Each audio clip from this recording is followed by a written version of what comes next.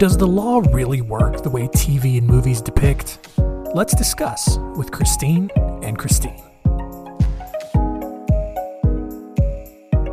Yeah. All right, hello, everybody. I am Christine Mattis, and again, welcome to everyone listening. This is our podcast, Law and Pop Culture, and I am here with my fabulous co-host, Christine Karen-Gursky, and we were just chatting about before we jumped on everybody about how your daughter's doing, but I forgot. I was going to tell you that my husband, not well, went home early, Chris. I mean, if anyone's my husband, he, you were talking about resilience. He never calls out sick, never.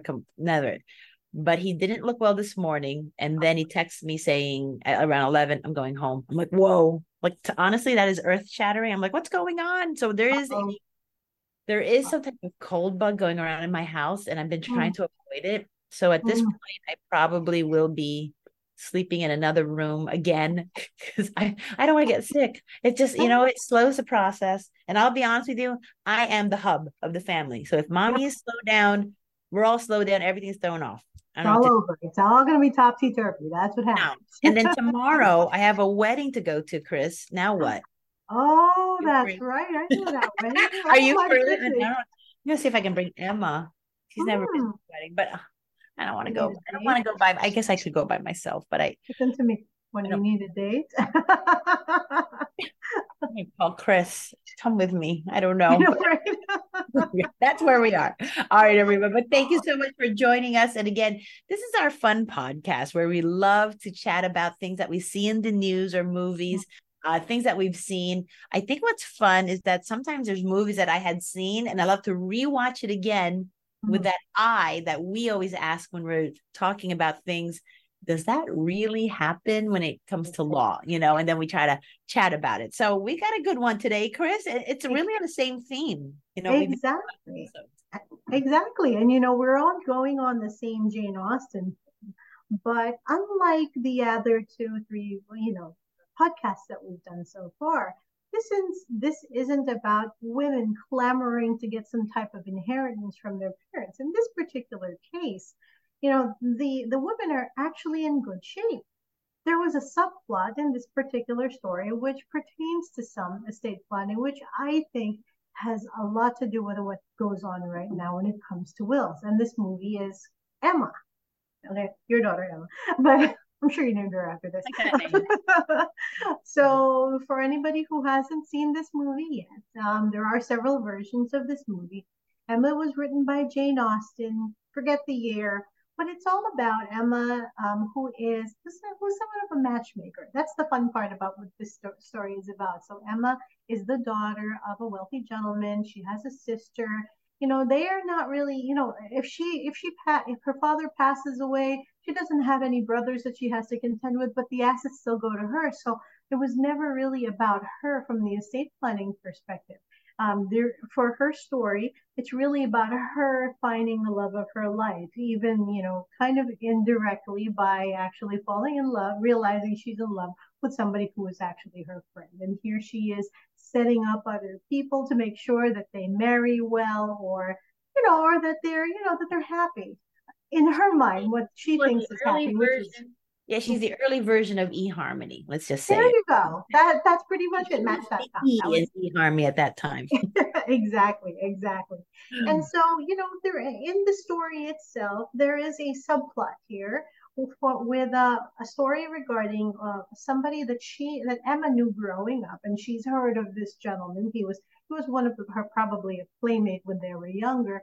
But as they got older, he moved away from their town, from their area, and he was raised by his late mother's, I believe it was her late mother's brother and his aunt. So, and they were very tough. They wanted to make sure he married well. They were kind of holding his inheritance and saying, no, you're not going to be entitled to this. If you don't marry well, you can't marry just anybody, because those two were actually very unhappy about who Frank's real father was, his name was Mr. Weston. He had married, the sister, anyhow. But it's because he wasn't perhaps Frank Churchill really wasn't the son. His aunt and uncle were able to do this. It's not like legally he was going to be receiving the estate to begin with, because it was, something they could give away, as opposed to they had to give away. And you know what? Wills now, regardless of whether, you're a child or not a child, it is still about, who would be receiving, and you don't necessarily have to be an heir of the person who is writing the will to actually receive, just like how it was with Frank Churchill. But of course, with this whole story in Emma, where Frank Churchill, it was being dangled on him. He couldn't be with somebody who he really wanted to be with, because he had to follow what his aunt and uncle wanted, which was to marry well. But here he was falling in love with the beautiful Jane Fairfax, and giving her a beautiful piano. And so it's a really cute, subplot within the story. They ended up together because the aunt passed away. Yay, she was the one who was the problem to begin with. Sorry, yeah. Not yay, but yes, for them, yay. But does this really happen? And you know what? It's one of those times when it really does happen pretty often. I mean, even a child, would, if you tell, very often, if you have a wealthy couple, and they're like, well, I don't like who you marry. They could absolutely ensure that, assets only get passed on to that child, never gets passed on to the wife, or completely disregards that child because of who they actually marry. So this happens in real life. And, I've seen it happen, whether it's, clients or hearing other people, or something to that effect. It does happen where, when you have control, which is what really a person who is writing a will is doing. They now have control of who gets everything, because they're putting it in writing, as opposed to you die without a will, and the state gets to decide who gets that money. And it's going to go to that child, whether you like it or not. Yeah. There's just a lot of other tools that, clients and families can use if you really are that set upon who's getting the asset and how they're getting the asset, when they're getting the asset. There's things called trusts, and I have to say, in the last few years, we've had a very high demand for bloodline trusts. People saying that, hey, I only want to make sure this asset goes to my next of kin, and that's it. I don't want in-laws involved. I don't want anybody else involved. I want this to pass through the generations, through my bloodline, and that is something, to consider. There's so many scenarios about that. But, I've always said that if you have an issue, you really should chat with your attorney when you're creating these plans, because there is a solution to a lot of things that you might be concerned about. There's many, many things like that. You're worried that you want this asset to be protected. You're worried you want this asset to get to the next generation. You want this asset to only go to this person and nobody else. I mean, and you really can create it. You have, like you said, the control. You're the creator. So, that's the one thing to think about. When we're helping clients, we want them to make sure they know it's your decision. We're here to just help you sound it out to make sure it makes sense. Because sometimes some of the things we ask for are like, I don't know if we can do that. But for the most part, there's a lot of things we can do. So you really have to have that comfortableness with your attorney and just let them know what you want, But yeah, I thought, I love this movie. I just think, just the whole time span and everybody, and everything that's there. But yeah, the inheritance thing was interesting to me. And one thing I want to throw out there, Chris, was, so say this was in New Jersey, right? So he wasn't, I don't know, would you say he was officially adopted?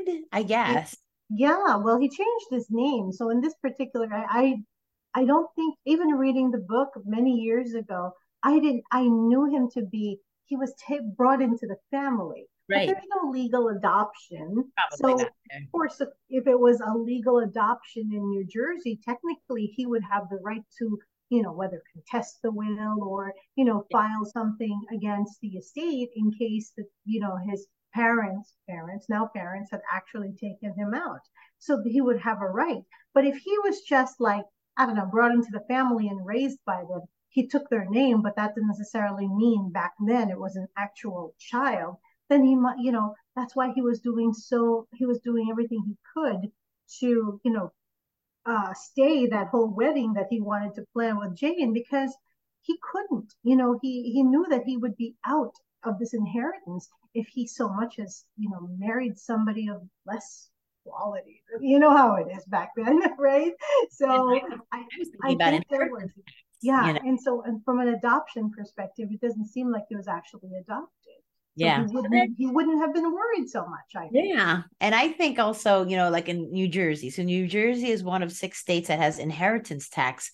Inheritance tax is based upon who is receiving the asset. So in this situation, even if he wasn't legally adopted, I guess he could be considered a stepson.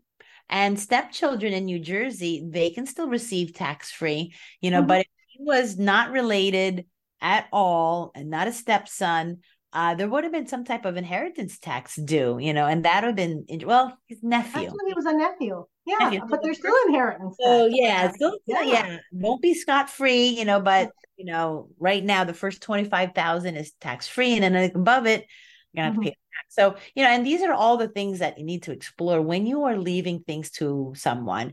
We need to, in New Jersey, Mhm. explore what's your relationship with them. But it's Right. fascinating to me, about that. But anyway, I thought that was just that is a great movie. It's fun. It talks Mhm. about, those things that you have to look at that, again, can you create, requirements for someone to receive? And you pretty much can, you really can. And there are some things that are enforceable and some things that are not. Right. So, but, it was fun to explore, really fun. Uh, yeah, I love the movie. I think it's always fun, to Oh, I do. love that movie. I love that story. I mean, everything Jane Austen, but I yeah, know. and this kind of leads us to this story about Leona Helmsley as to, you know, people who get disinherited. Oh, yes. Could get. So, yeah.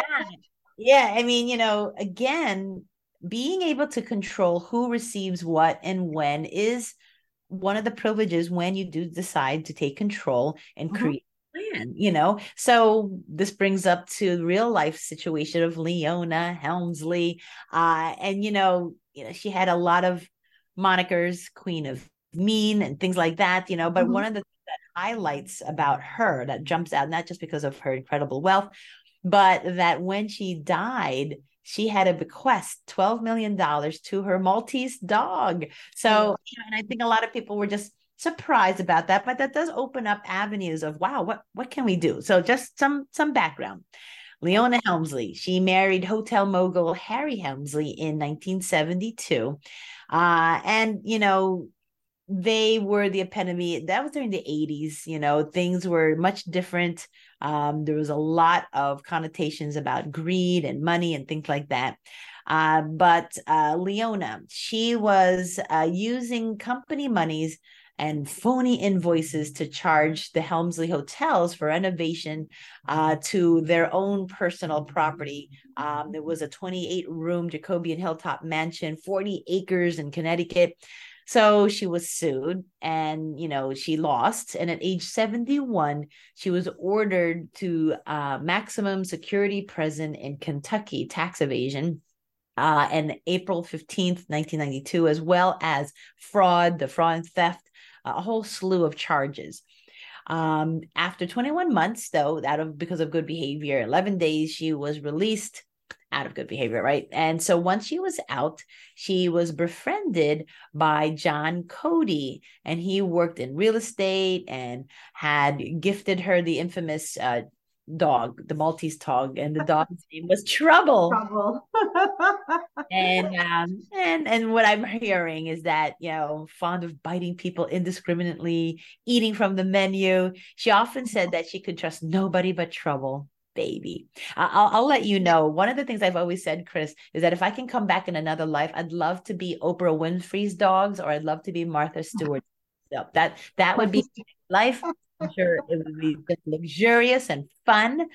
So Leona, she died in 2007, leaving behind $4 billion in assets. She had a 14-page will. Again, a little surprised that it wasn't a trust because, again, Mhm. everyone, when you die with a will, it becomes a Mhm. public document. And then we have here, we can talk about it in our podcast, or you'll have a Mhm. trust and we can only speculate. A trust is private. But anyway, she had a Mhm. 14-page will. And again, she had her ideas of how things would be distributed. And, she did have what they call testamentary trust for her grandchildren, fine.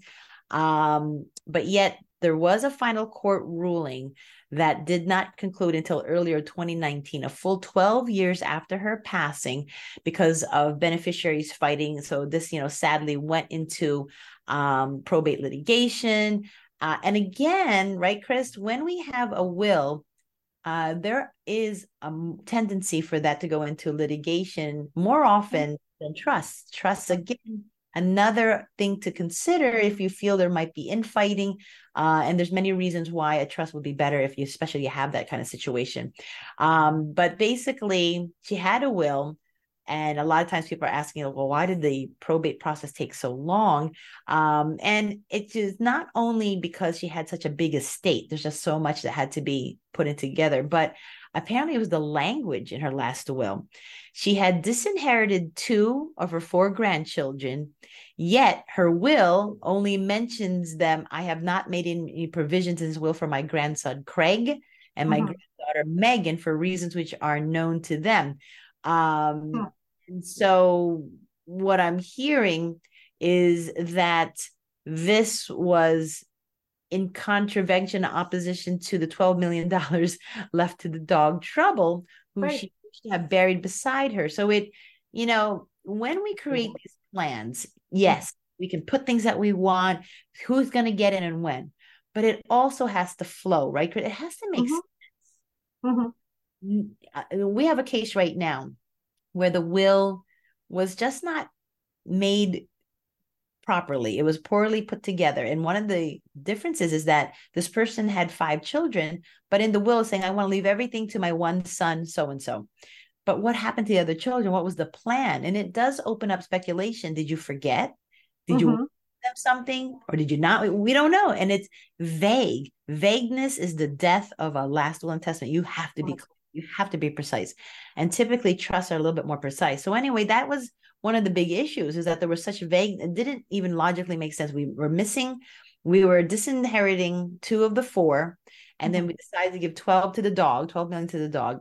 So they were saying this inequity really caused the turmoil. So of course, the grandchildren and everybody wanted to fight it. They were saying it wasn't, the reasons weren't clearly read out. It was a big omission. A large bequest for her pet really made them question what was her state of mind, what was her capacity. I mean, all things that we would question, right, Chris? I know, absolutely. Yeah.